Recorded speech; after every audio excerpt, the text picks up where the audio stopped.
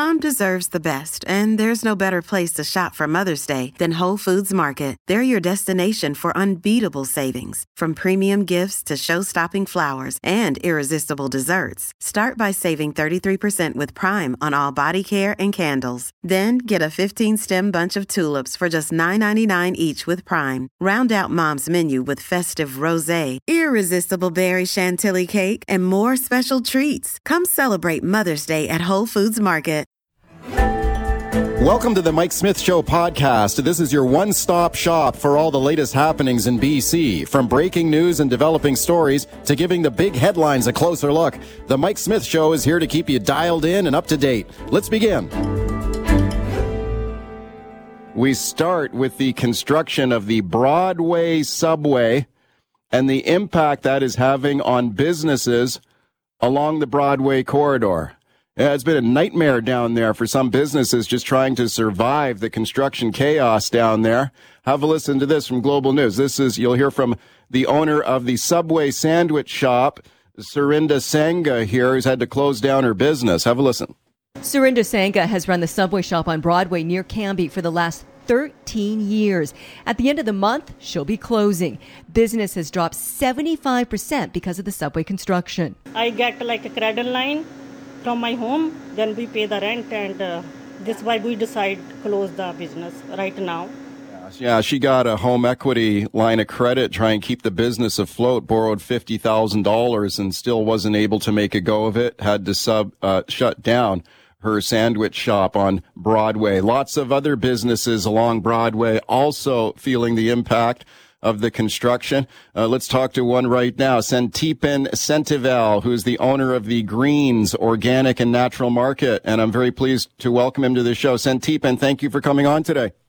Thank you for having me. Yeah, you bet. Where is your store located? We're on Maple and Broadway, so we're about a block away from Arbutus, the last stop of the SkyTrain. Okay, so tell me about the construction and how it's impacted your store there.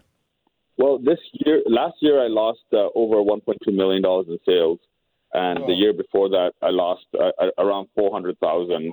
So you feel it. It's a pretty big, significant impact. I'm about $400,000 in debt now because of the SkyTrain construction.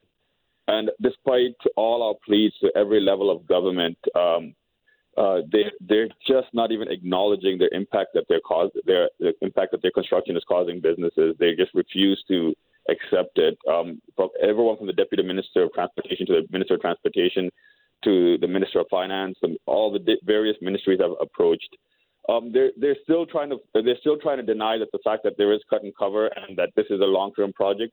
We're still trying to get them to accept that this is actually a long-term project, not a short-term project.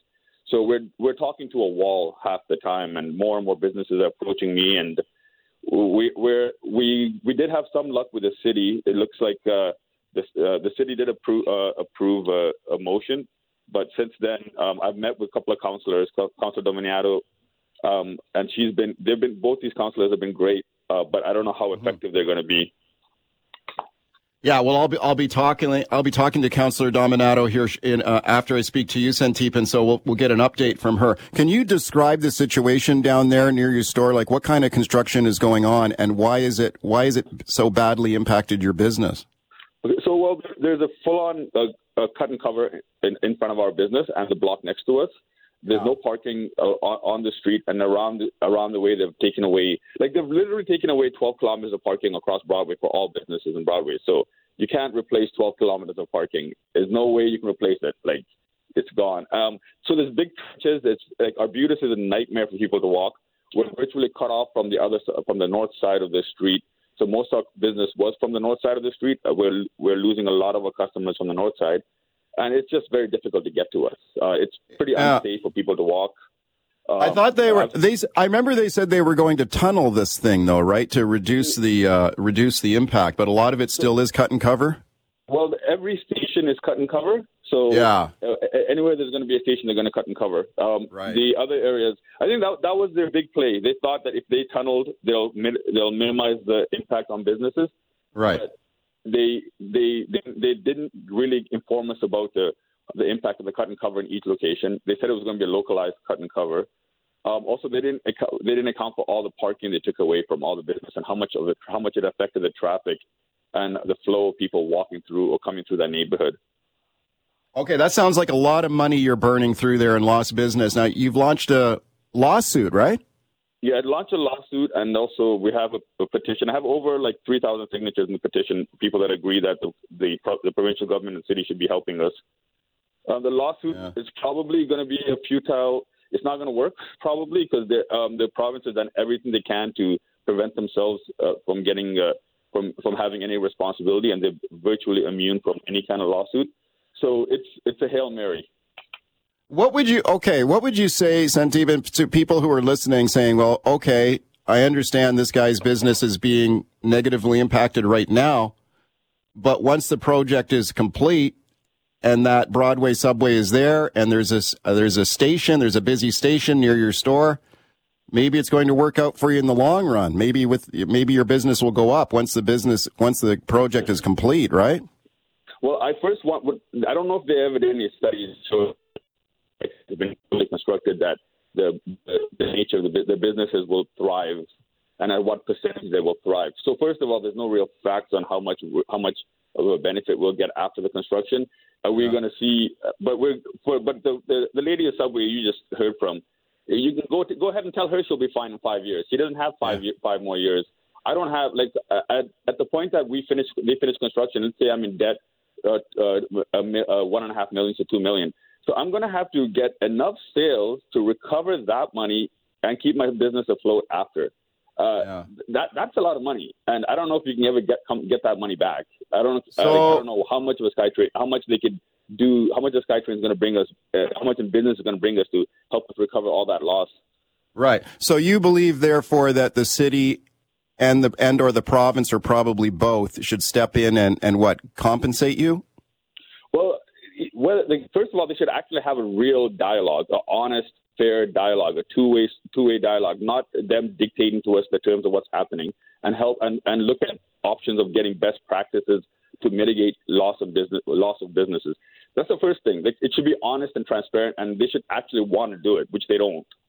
Second thing is, yes, they should provide a program similar to what Montreal has done in other cities all around the world. When they're doing long-term construction, which is 6-year construction is a long time. They should provide some sort of help because our properties are not worth the same as they used to be before the SkyTrain. They should at least help us compensate the rent and give us various options like programs to help us survive through it. Okay, how much do you think you should get? I mean, you described how much your business is down. Like, how much do you think you should receive to keep afloat? Well, I can't expect the government to solve all my problems, so I don't want to throw out a number there. But in Montreal, what they've done is they give $50,000 per business per year to help them, and they can use that for anything they want. They can use it for marketing, they can use it for rent. So that could be one thing. Even just giving us a break in property tax and to help us. Like I'm paying about $12,000. $12,000 additional rent.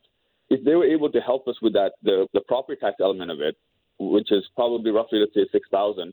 That's a big impact for us. That's going to help us. That's $72,000 less than we would have had to pay. The property tax the property has gone down in value as a result of this in terms of commercial commercial tenants. So there is a significant drop in what that value is for the property. So I think is fair. Give us a break in property tax. All right. Thank you for coming on today. We're following it closely. Appreciate it. Thank you. Have a good day. Yeah. The busy Broadway corridor blanketed by construction, streets fenced off, pedestrian walkways closed, and parking is almost non-existent. I've had businesses leave just because you can't get to them. There's a level of frustration. We're holding our collective breath for when this deck behind me is done. The global news reporter Krista Dow there on the Broadway construction and how it's hammering local businesses. You heard from Subway sandwich shop owner Surinder Sangha earlier too. She's closing her business down. Tim French is the producer of the show. Tim, You walk that area a lot, right? You know that Subway sandwich shop. Yeah, so I have to walk past that Subway, like I have to walk along Broadway to get to the grocery stores that I like going to. And it wasn't until we began airing this story about it closing down that I realized that there was even a Subway there because it's that invisible. I walked past it every single or almost every day for the better part of 6 months before I realized that it was there. Well, that sums up the problem right there. And you didn't know it was there because, of all the construction fences and stuff there? Yeah, the fencing that they have up makes it a very narrow sidewalk, so you cannot see any of the signs. Yeah. And that's tough, man. She's been running that store a long time. She's shutting down. Thank you, Tim. Let's check in with Vancouver City Councillor Lisa Dominato now. Councillor, thank you for coming on. Hi, Mike. Thanks for having me on. You bet. Thanks for doing it. You get a really feel for the businesses down there. A lot of them getting hammered by this construction. Absolutely. I mean, these are very real, legitimate concerns from these businesses. I mean, as you've heard, many of them are experiencing significant financial losses, but in many cases, they've had to lay people off. They've had to close businesses, and we even heard with the dollar store owner, she had to remortgage her home because she's in a lease that goes till 2026. And so this is incredibly challenging for these local businesses. Okay, what can the city do for them? That's a great question. I mean, as you know, some of the efforts that we've made in working with the province was to try to mitigate the impact of construction, and that was partly the temporary bridge decks, the added signage, trying to address the fact that there would be a loss of parking. So there has been some added parking put on the side streets and loading zones.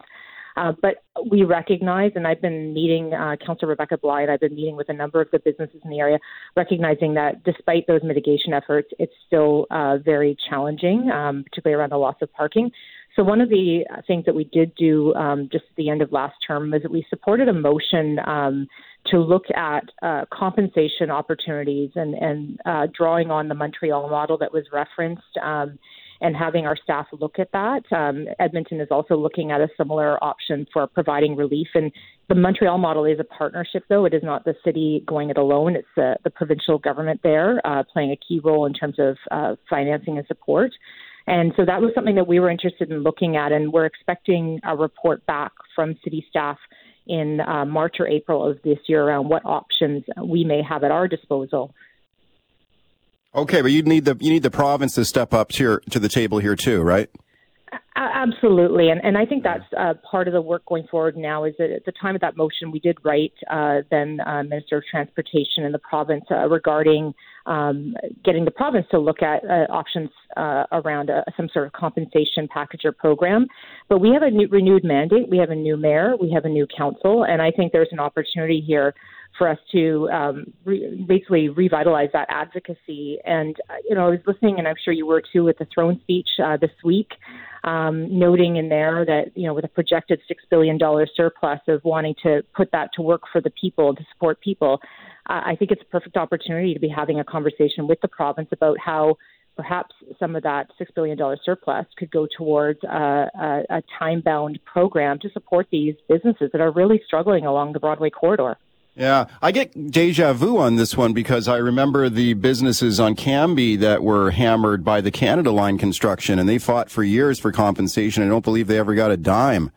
So yeah, absolutely. And so I think the proactive approach here would be is to, if we can sit down with, Provincial Minister of Finance and Minister of Transportation and Infrastructure and have a conversation about how can we put in place a short-term program that provides some relief? As you heard, the program in Montreal can be capped at $30,000, $40,000 per year, to provide some support to these businesses because we've still got 3 years ahead of us here. It's not a short-term infrastructure project. It's a 5-year project. How about giving them a break on their property taxes, like one of the merchants there just suggested to me? Mm-hmm. Well, certainly that is actually one of the areas that we ask staff to look at is around the property tax aspect. The caveat there is that we need to ensure that businesses benefit from that because not all businesses are actually the property owners. They're leasing space. And so with triple net leases, we'd need to see that benefit, flows down to those small businesses. So ideally you see a program like Montreal where the businesses themselves get to apply for that relief. But again, as you said, it really needs to be in partnership with the province. Right. Okay. Councillor, thank you for your time. Appreciate it. Thanks a lot, Mike. All right, let's talk about the newest airline flying out of YVR now. It is Porter Airlines of Toronto, their new service route between Toronto and Vancouver. They're celebrating their first flights on this route this week. Checking out the company's news release on this. The flights feature hospitality and generous service. The signature service features complimentary beer and wine served in glassware, along with a selection of premium snacks on every flight. They also say no middle seats on their aircraft. You don't get stuck between two people on the flight. This sounds like a little bit of sort of older school hospitality, doesn't it? Let's go back in the Wayback Machine here. Listen to this ad from CP Airlines. Let CP Air Holidays carry you in style. With steak and champagne meals, free in-flight movies, and wide-body comfort. Next stop, beautiful Puerto Vallarta in sunny Mexico. Airfare plus 7 nights accommodation from as low as $489. CP Air Holidays at Puerto Vallarta, the ingredients for a perfect winter getaway. For details, call your travel agent. Okay, they had me at steak and champagne service on the flights. Let's check in with Kevin Jackson now, Executive Vice President, Porter Airlines. Kevin, thanks for coming on today. You bet, Mike. Thanks so much for having me on. That was a great old spot you played there. That was exciting. Well, it is like in the old days, for people who are old enough to remember what it was like flying when you had complimentary meals. You didn't have to pay for your meal, and the drinks were free, and you get a blanket and a pillow, and yeah, that's old school stuff. But tell me a little bit about Porter Airlines and what you're trying to accomplish here, because you're trying to bring back a little bit more service on the flights, right? Absolutely. Well, I think what's important, we're new to Vancouver, of course. We started our service to Toronto just this past Tuesday, but we're not a new airline. We're certainly not new to Canada. We were born 16 years ago in Toronto, and over the last 16 years, we've built a pretty good sense of service throughout Eastern Canada. So we're well known for that in Eastern Canada, and now we're bringing it here to Vancouver. And you did a really great job of trying to introduce how we're differentiating ourselves. What's really important is Porter really targets the economy traveler. With an elevated experience you're just not going to find with any other airline. And you highlighted some of them, the free beer and wine for everyone on board the aircraft. There's no middle seats. There's free Wi-Fi for everyone on board the aircraft. And then the meals. You did mention meals. We are offering great, fresh, healthy meals on board the aircraft. They can either be purchased on board the aircraft or they're part of the passenger's fare in a fare that we're calling Porter Reserve. So we really are trying to elevate the economy air travel for passengers in Vancouver.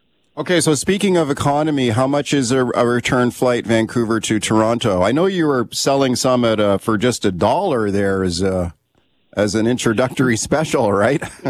We did, to celebrate the launch of our flight here last Tuesday. But passengers right now, we've got fares in the market as low as $299 round trip to Toronto. And that gets you, all of the elements we talked about: the free beer and wine, the no middle seats, the free Wi-Fi. There's a lot of value involved in that $299 round trip. Okay, free beer and wine served in glassware, so real glass, not a plastic cup. That's correct. Okay, and how many? Okay, when you say free beer and wine, is it like one per passenger? Yeah, so when you're in what we call Porter Classic, which is our main part of the economy cabin, we're doing 2 services of free beer and wine. And then outside of that, if passengers would like additional beer and wine or cocktails, they have the ability to purchase additional as well. If you're seated in Porter Reserve, which is another section within our economy cabin, that free beer and wine is free-flowing throughout the flight. Whoa. Okay, party time to Toronto there. Speaking to Kevin Jackson, Porter Airlines just started their service out of YVR. Now, you mentioned that no middle seat on the aircraft. So what kind of aircraft are we talking about here? That's right. So this is the Embraer E195 E2, which has been flying in other regions of the world for a number of years now, but Porter is the launch customer for this aircraft in North America. What's great about this aircraft is by the way the aircraft is laid out, there is no middle seat on board. It's 2x2 configuration throughout the entire cabin. And so not only does that create great passenger comfort, but it's also great from a sustainability perspective. This Embraer E195 E2 is the latest technology. The noise footprint of this aircraft is 76% smaller than other narrow-body aircraft. It burns 25% less fuel per passenger as well. So not only is it a great passenger experience with the comfort on board, but it's the latest technology that's allowing us to make sure that we're providing service in a sustainable manner. Okay, it's interesting to hear an airline talking about, free drinks on board and free Wi-Fi. It seemed like the more recent trends is to cut back on a lot of free stuff or charge people fees. Do you think people are sick and tired of the cuts and maybe they want something free on board? Is that what are you trying to accomplish what's the message there? So two things. One, we've been doing this in Eastern Canada now for 16 years. This is not new to Porter. We've been offering free beer and wine and premium snacks in our network up until now. So what we're bringing really is the existing Porter brand and experience, but on longer haul travel. And as we were building this product for longer haul travel, we did significant market research, and we spoke to folks throughout Canada, including in Vancouver, and especially people who fly regularly in economy. And there were some very common themes about how economy travelers feel today from other carriers in the market. They feel dehumanized. It is not an experience many travelers look forward to doing. And we really set out on a mission to say, we're going to take the brand of Porter that we are well known for, and we're now going to elevate economy air travel across North America for Canadians who are traveling across Canada, but also down into the U.S., into the Caribbean and sun destinations. So the consumers told us what the experience is like in economy, and we set out to do the exact opposite with that. Okay, I'm trying to picture the aircraft here now when you're describing no middle seat. So there's two seats on each side of the aircraft, and I guess an aisle down the middle. So it's we're talking a smaller aircraft. We're not talking a jumbo jet here. It's not a wide-body aircraft. It's not a 777 or a 787. But this aircraft is 132 seats, so it's the same size as the smaller versions of the Airbus A220 family and the 737 family. So it's in that same range of narrow-body size. The difference is the fuselage is a bit longer, but also a bit narrower. And that's what enables us to do 2x2 seating for the full length of the aircraft.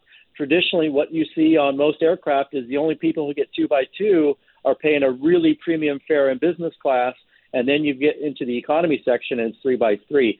So a little bit narrower footprint allows us to have 2x2 along the full length of the aircraft. But it carries the same number of passengers as you see on some of the other narrow-body aircraft in the market today. What's it like running an airline these days in our country in the aftermath of COVID and all the travel restrictions and all the hassles and problems we've seen at airports, including at YVR? I mean, man, this has just been a difficult time to be trying to run an airline, I imagine. Well, certainly the whole industry has struggled to recover from COVID. And what many people don't recognize is there are so many partners involved in allowing and enabling passengers to travel by air. And many of those partners have struggled. But what I can say from the Porter perspective is, as you talk about kind of recovering out of COVID, Porter has fully recovered from COVID. Our business is very strong. We're doing very well. We have been able to maintain a good level of reliable service throughout our recovery from COVID. Our partners at YVR have been exceptional in welcoming us to Vancouver and to helping us establish ourselves there. And we have nothing but good things to say about our partners at YVR. Okay. You know what? More consumer choice is never a bad thing in my book. Thanks for coming on to talk about it today. I appreciate it. Thank you. We appreciate it, Mike. Have a good afternoon. And appreciate it. Bye-bye.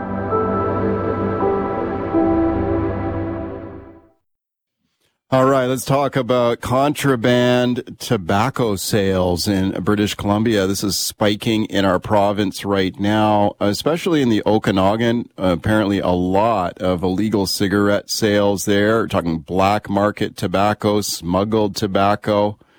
a lot of it from organized crime. Have a listen to Weldon LeBlanc here from BC's Crime Stoppers. Contraband tobacco trade is a multi-billion-dollar cash cow for organized crime. And people, wittingly or not, need to realize that when they purchase contraband tobaccos, they're actually funding organized crime. Okay, how big of a problem is this? Let's check in with Corey Holland now. Corey is the owner of the Oyama General Store near Kelowna, and I'm very pleased to welcome him. Corey, thanks a lot for coming on today.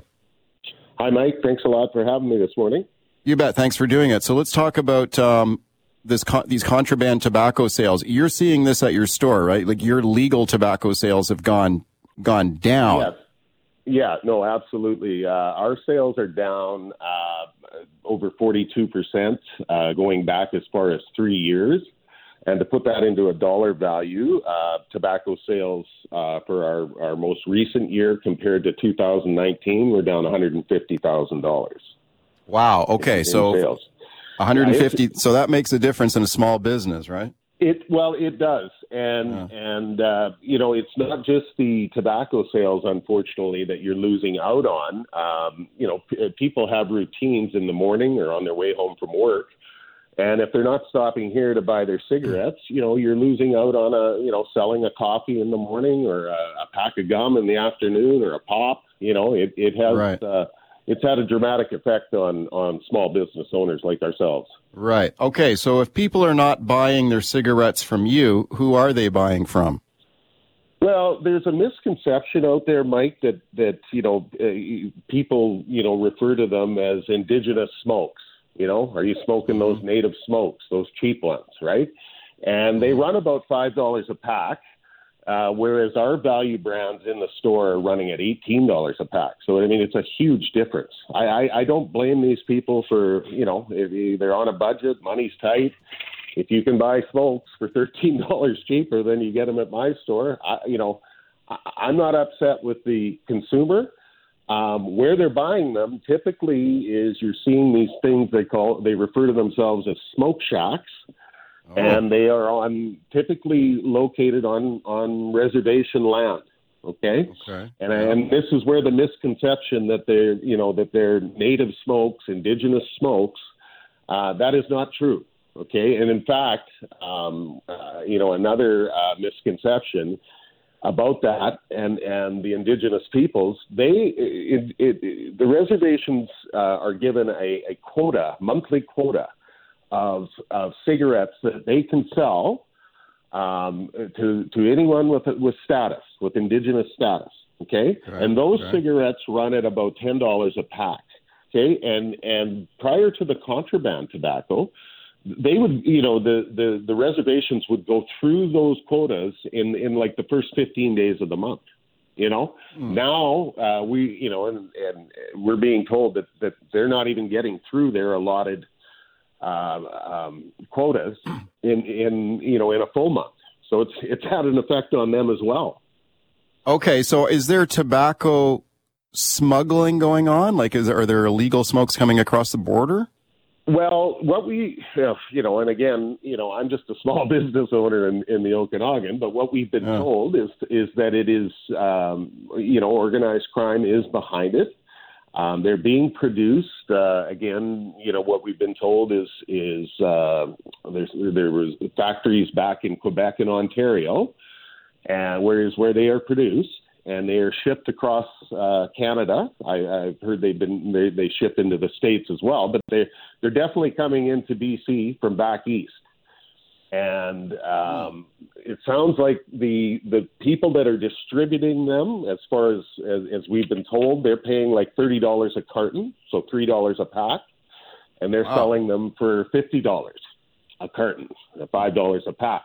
Okay, hang on a second here. $50 a carton. How much would you sell a carton of cigarettes for, legal cigarettes? Well, like I said, our value brands, we have 3 different value brands, and they run $18 after tax. So there's 10 packs in a carton, so it'd be $180. Whoa. Yeah. Whoa. So now you're talking a major difference here, yeah. Well, yeah, and like if you think about it, like I don't, you have to kind of look at what organized crime has done. They lost the category of cannabis to the federal government 5 years ago. And I guess like any business owner, they had to figure out a way to replace that category. And they've stumbled onto tobacco. And then, I mean, they are doing a very good job. Okay, let's listen to another clip here of Weldon LeBlanc from Crime Stoppers BC. Now, you'll hear him talk here, Corey, about the problem of these illegal tobacco and cigarette sales in the Okanagan region where you are. Let's have a listen to what he has to say, and then we'll get your thoughts. We're talking throughout the entire Okanagan region, from Osoyoos up through to Kamloops. It's a lot of complaints, specifically from the convenience store sector, who report regular activities and a lot of activities in the contraband tobacco trade. Okay, is the Okanagan a hot spot for contraband illegal tobacco sales, Corey? Is that your impression? Oh, 100%. Yeah. Like, I mean, it is literally the Wild West, Mike. There basically is no enforcement happening. I've tried calling the RCMP, CSU, that's the Community Safety Unit. These people, basically what we're trying to do is raise awareness, and we're pushing, the government, for legislation that would allow the RCMP to, enforce, levy fines. Right now, if somebody gets caught with illegal cigarettes, I mean, it's, they don't even take them away. Like they don't have the jurisdiction or whatever. They're not able to police it. It's like I said, it's the Wild West up here. There was a fellow was busted in Vernon. He was pulled over and stopped. He didn't have a driver's license, and he had a trailer full of 7,500 cartons of these cigarettes. Whoa! Yeah. And that's a street value at $5 a pack of $375,000. And this is just one guy with he doesn't even have a driver's license. So how rampant distribution is. They're advertising on Facebook. You can purchase these cigarettes. One of the members, I'm a rural liquor store, and there's about there's 230 of us in the province. And one of our board members ordered 3 cartons of these cigarettes online, and they were delivered to his door in 2 days by Canada Post. Oh, and there's no delivery charge. Oh, that is very convenient, isn't it? I'm taking a look at the website. Stores like your own are kind of fighting back on this. I'm looking at a website called retailersforsafecommunities.ca. And right. the campaign here for something to be done about this. And what specifically would you like to see from the provincial government? I mean, we've got a provincial budget coming up here in a few days. Like, you're asking the province for some help too, right? Yeah, we need the government to pass legislation that is going to allow someone to enforce these, the tobacco laws. Basically, tobacco is regulated by the Ministry of Finance. Yeah. And so there's no, they don't have a set group. Like for myself, Mike, I have health inspectors coming in here, checking me on tobacco. I have liquor inspector coming in, checking me on liquor sales. I have BC Lotto in here, trying to catch me, selling to an underage person purchasing lotto. Yeah. So there, our store, we are regulated on everything we sell. For the contraband tobacco guys, like I said, it's the Wild West. They are getting away with not murder, but I mean, Speaking of underage kids, like when you have these type of black market kind of illegal cigarette sales, is there potential that underage kids are buying smokes? Well, I'm sure there is. I mean, in fact, I would be willing to bet on it because, again, they're not under the microscope of any government entity, right? They're just trying to sell these smokes to as many people as they can. Sure. Yeah. I mean, I know this for sure. I have kids that are in their teens, and they may not have a $20 bill in their pocket, but they usually have a $5. You know what I mean? Just on an affordability alone, it's going to open a door to underagers. Okay. From being able to afford it, Corey, thank you for coming on to talk about it today. I appreciate it. Well, thank you for having us, Mike. Thank you for helping us raise some awareness out there. Appreciate it.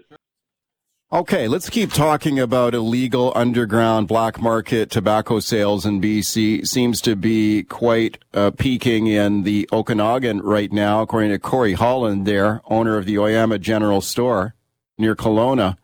He says his business has really got hammered by illegal tobacco sales in the community. We've got... We'll talk more about this with Eric Gagnon in a minute here. Have a listen to more of Weldon LeBlanc, BC Crime Stoppers. And you heard Corey talk about the price difference between legal and illegal cigarettes. Hey, you can understand why people are buying black market cigarettes if they can save this much money. Have a listen to Weldon LeBlanc here. The pricing of legal cigarettes, it increases over the years through increased taxing and so on. So the differential between a carton of legal cigarettes and a carton of illegal cigarettes is very appealing to the average person. Yeah, sure. You can understand why. Let's check in with Eric Gagnon now, Vice President, Legal Affairs, Imperial Tobacco Canada. Eric, thanks for coming on. Well, thanks for having me. Okay, how big of an issue is this? Like, when we look at those price differences there, maybe you could comment on that first. Like, how much cheaper are these illegal cigarettes? A lot cheaper, because you buy. BC is probably where the tobacco prices are the highest in Canada. Legal carton of cigarettes, so 200 cigarettes would be around $180. What we see in the market is you can buy the same amount of cigarettes illegally for around $45. So that's the incentive for consumers to buy the illegal products, right? And we knew this was coming. I mean, the government in BC increased tobacco taxes 44% in the last 4 years. And we've met with them earlier, and we told them that this is a recipe for disaster. We've seen it in the past in Quebec. We've seen it in Ontario. We've seen this movie before, but obviously because we're a tobacco company, they didn't want to listen to us. And now the province is stuck with the contraband issue. Yeah, I mean, when we talk about big tobacco, I guess there'll not be a whole lot of public support or sympathy for big tobacco, I guess. But, and I don't think you're going to see any government reduce tobacco taxes. So we never advocated for that. But what we're saying, governments across Canada, is we understand why they want to increase taxes, because it is a harmful product, right? On the other hand, what we advocate for is a progressive and moderate excise on an annual basis. So Quebec is a good example. They didn't. Yesterday they announced an $8 increase on a carton, but they hadn't taken any excise increase for the last 10 years. I mean, this is just ridiculous. And so it's the same thing that we're advocating across Canada. Is, put in place a mechanism that you're going to increase taxes moderately every year, but don't shock the market with $4, $5, or $8. And this is what drives consumers to the illegal products. Right. What about a crackdown, like a legal crackdown by police or border officials on these black market cigarettes? Is that something you advocate for?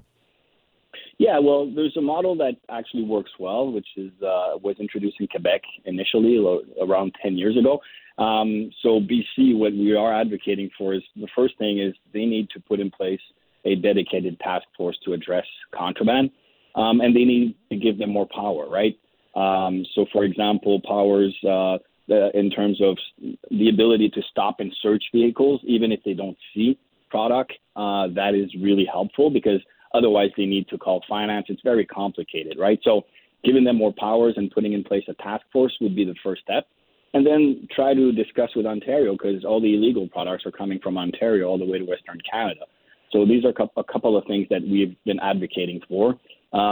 Initially, I think BC and the province had their head in the sand when we first started talking about this, but they're seeing it. I mean, every year now they have a shortfall in their tobacco tax revenues. They're losing money across Canada. Governments are losing $2 billion. So to your point earlier, Mike, if nobody's going to cry for big tobacco, at least, people should keep an eye on this because, that's money that could be used in the public system. And also, it's organized crime group. The RCMP says there's 175 organized crime groups dealing illegal tobacco. So basically what BC has done is just let organized crime groups, start taking over and, enter the communities in British Columbia. So that's what's happening right now. Okay, I appreciate your time today. Thank you for coming on to talk about it. We're going to follow this one closely here. Appreciate it. Thanks for your time.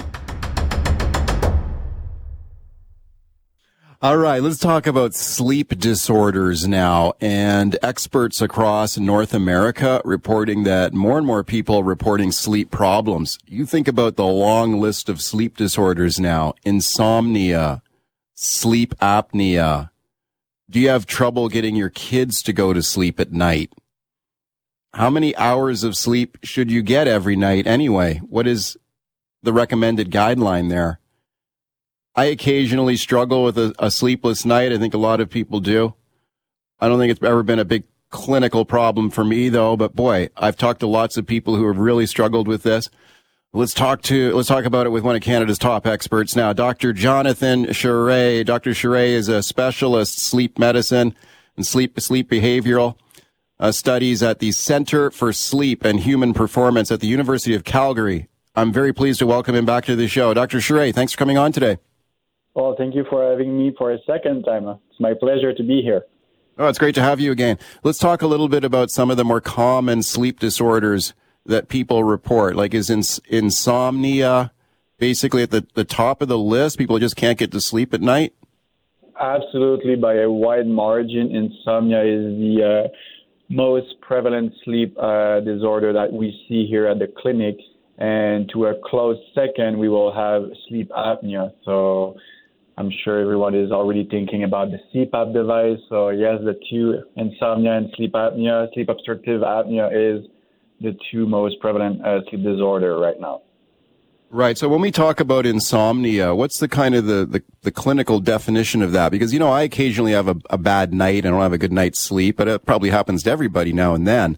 But if someone has insomnia, is that typically someone who struggles like every night to get to sleep? So essentially, if you want the clear official definition, it's someone that will have difficulty initiating sleep inside 30 minutes, 3 times per week for more than 3 consecutive months with daytime impairment. The daytime impairment is very important here. If you don't have daytime impairment or daytime dysfunction, you're talking about symptoms of insomnia instead of the syndrome. So we need to make the distinction. There's also the acute insomnia. So someone that will have these symptoms, but they will dissipate within a month or so. That is very common. And then you have also insufficient sleep that is sometimes mistaken for insomnia, which is someone that is not sleeping the recommended hour, feels tired the following day, but there is a very fast cure for that, which is go back to your normal schedule of sleep.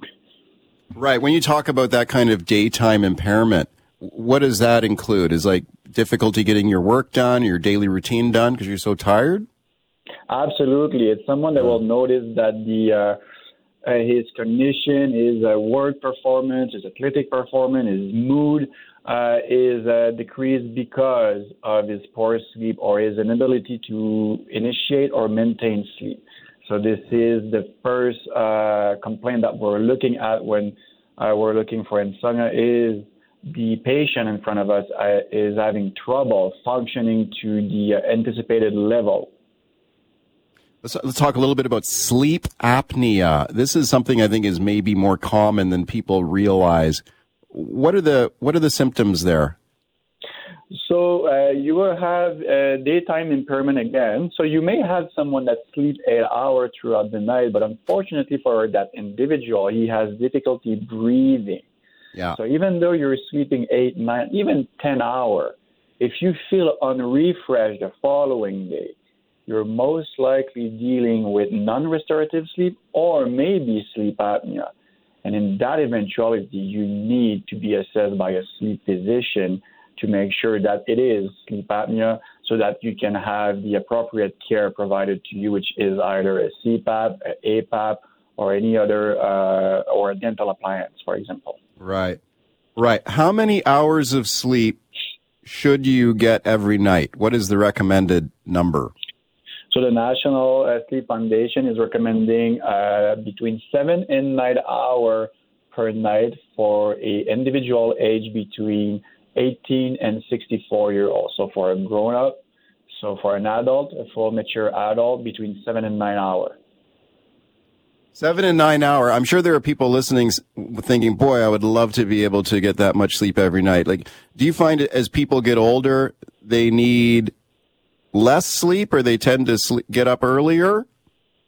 They will definitely get up earlier. We see this quite frequently for elderly, 65 and older. They will go in what we call a advanced sleep phase, so they will go to bed earlier and wake up earlier. But nevertheless, the recommended number of hours is still between 7 and 8 hours for the elderly population. Right. Speaking of Dr. Jonathan Charest, Center for Sleep at the University of Calgary, let's talk about some of the more common cures or treatments that people try. So I once knew someone who slept with a one of those black masks over your eyes. Do those work? Yeah, they do, in fact. Okay. So we just noticed that people sleeping with masks, with earplugs, wax earplug to shield from noise. So the mask essentially will shield you completely from any light intrusion. And there is more and more data, in fact, coming on the scientific community demonstrating that there is, in fact, a improvement of the sleep architecture for those sleeping with an eye mask. So it's a very cheap way to improve your sleep to some fashion. It's not a cure. Let's be very clear on that. It's not a treatment. It's a layer of improvement, a layer of optimization. If you have insomnia, you're not going to cure insomnia with an eye mask. I want to make that very clear. Yeah. Well, it's certainly worth a shot, though. Like you said, is a cheap alternative. How about melatonin? Yeah, I know a lot of people take melatonin. Do you recommend that? Absolutely not. So melatonin should be taken only and exclusively under the recommendation of a sleep physician. So melatonin is meant to shift your circadian rhythm. In other words, it's a time shifter, not a sleep inducer. So there's a lot of misconception around melatonin. And most people that we see in the clinic, they are either taking way too much melatonin, which is 5 milligrams or higher, and they're taking way too late, which is at bedtime. So general rule, you should not use more than 1 milligram of melatonin per night, and it should be used between 90 and 120 minutes, so an hour and a half and 2 hours before the anticipated bedtime. And again, this is the recommendation for adults. Any teenager, young kid, toddler should not touch melatonin unless advised by a sleep physician. Why is that? Why is that particularly for a young person? For a young person, because they are still in development. So their melatonin secretion is probably as high as it will ever be. The problem probably resides in the scheduling of sleep and the conceptualization of sleep. And now you're just driving them on melatonin, which will most likely have no impact on them. And then you're opening the door to harder drugs later on, such as trazodone, Zopicon, and so on and so forth, because they have learned that the sleep solution resides inside a pill instead of their own behavior and control. All right, welcome back. My guest, Dr. Jonathan Charest, Center for Sleep, University of Calgary. Lots of calls to him. Carrie in New West. Hi, Carrie. Go ahead. Hey, I'm really intrigued by this discussion. So I'm in my early 40s on sort of the first wave of perimenopause, and I really find it's affecting my sleep, and I find that's a common thread amongst my friends kind of going through the same thing. And I wondered if your guest had any solutions for that or thoughts on that. Dr. Charest. We see that very frequently. So the premenopausal woman, that there is a huge shift in your sleep pattern. So it's important to remember that you are going through a phenomenal hormonal change. So therefore, a lot of things will also follow suit in terms of change.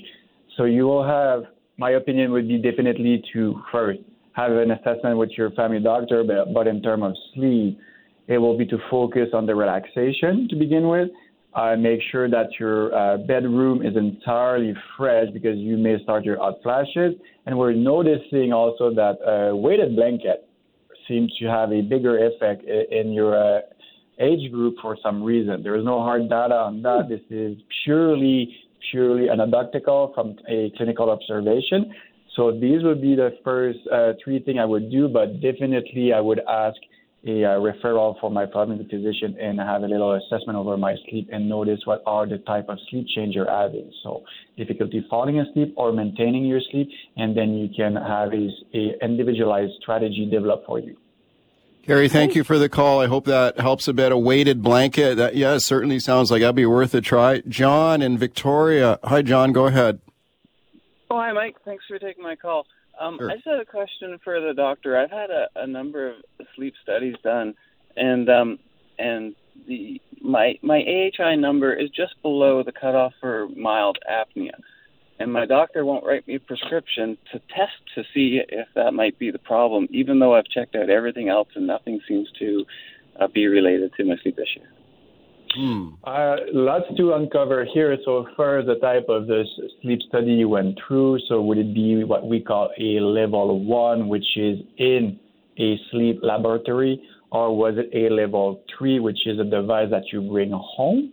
If it's below the cutoff of mild, which is below 5 AHI, it is very unlikely that it is the sleep apnea problem. Having said that, it also depends on which device did capture your AHI. So if it's a level 1, this is a golden standard. If it's level 3, you may want to investigate for a level 1. Assuming it is a level 1, then you may be faced with what we call non-restorative sleep. So this will require an appointment with a sleep physician to investigate just a little bit more thoroughly. And I hope that helps you, John. Susan in North Vancouver. Hi, Susan. Go ahead. Hi, thank you for taking my call. Early, but I have a medical condition. Really, I don't think there's much help. I do go to sleep right away, but I only sleep for maybe 4 or 5 hours if I'm lucky. And then I'm okay for a couple hours. I go back to sleep for an hour or two. But I have Crohn's. So I've talked to my specialist. He said, I told them, because I have gut pain in the middle of the night, that, it's okay to take a Tylenol. So I do that, and that does help sometimes. But my family doctor told me to take melatonin, and I have been, and it has made a bit of a difference in that when I first go to bed, I sleep longer. Okay, did you say else I can do? Did you say you get gut pain at night, Susan? Yeah, I have Crohn's disease. Crohn's disease. Okay, Dr. Chure. Yeah, so Crohn's disease is one of these highly inflammatory disease. Of course, this brings a load of challenge. To some degree, yes, melatonin can help control a certain degree of pain, but again, I would not put too much on that. In terms of the awakening, with someone with Crohn's disease, I will expect between 2 and 4 awakening per night, and it is entirely normal. So the challenge here is to make sure that those awakenings remain in a normal window of 30-ish minutes. There is absolutely no problem with taking a break from sleep if it's to control the pain and make sure that you reduce the number of fragmentation. So getting out of bed, a glass of water, just eating a bite just to calm down the gut inflammation, and resuming your sleep after would have no problem with this. But again, of course, you should follow your primary care provider recommendation. And yes, melatonin may have some help to a certain degree. Susan, good luck with that. Let's squeeze in one more. Jim is calling from Blue River. Jim, you got 30 seconds here, okay? You'll have to keep it a little short. Go ahead. Yeah, I just find that I work 12 to 14 hours a day, and by the time I get back, I'm in camp. I get back to my room to go to sleep, and I roll around for hours because I can't shut my mind off. Is there like a practice to do to kind of eliminate that? Dr. Chure, we got a minute left here. Go ahead.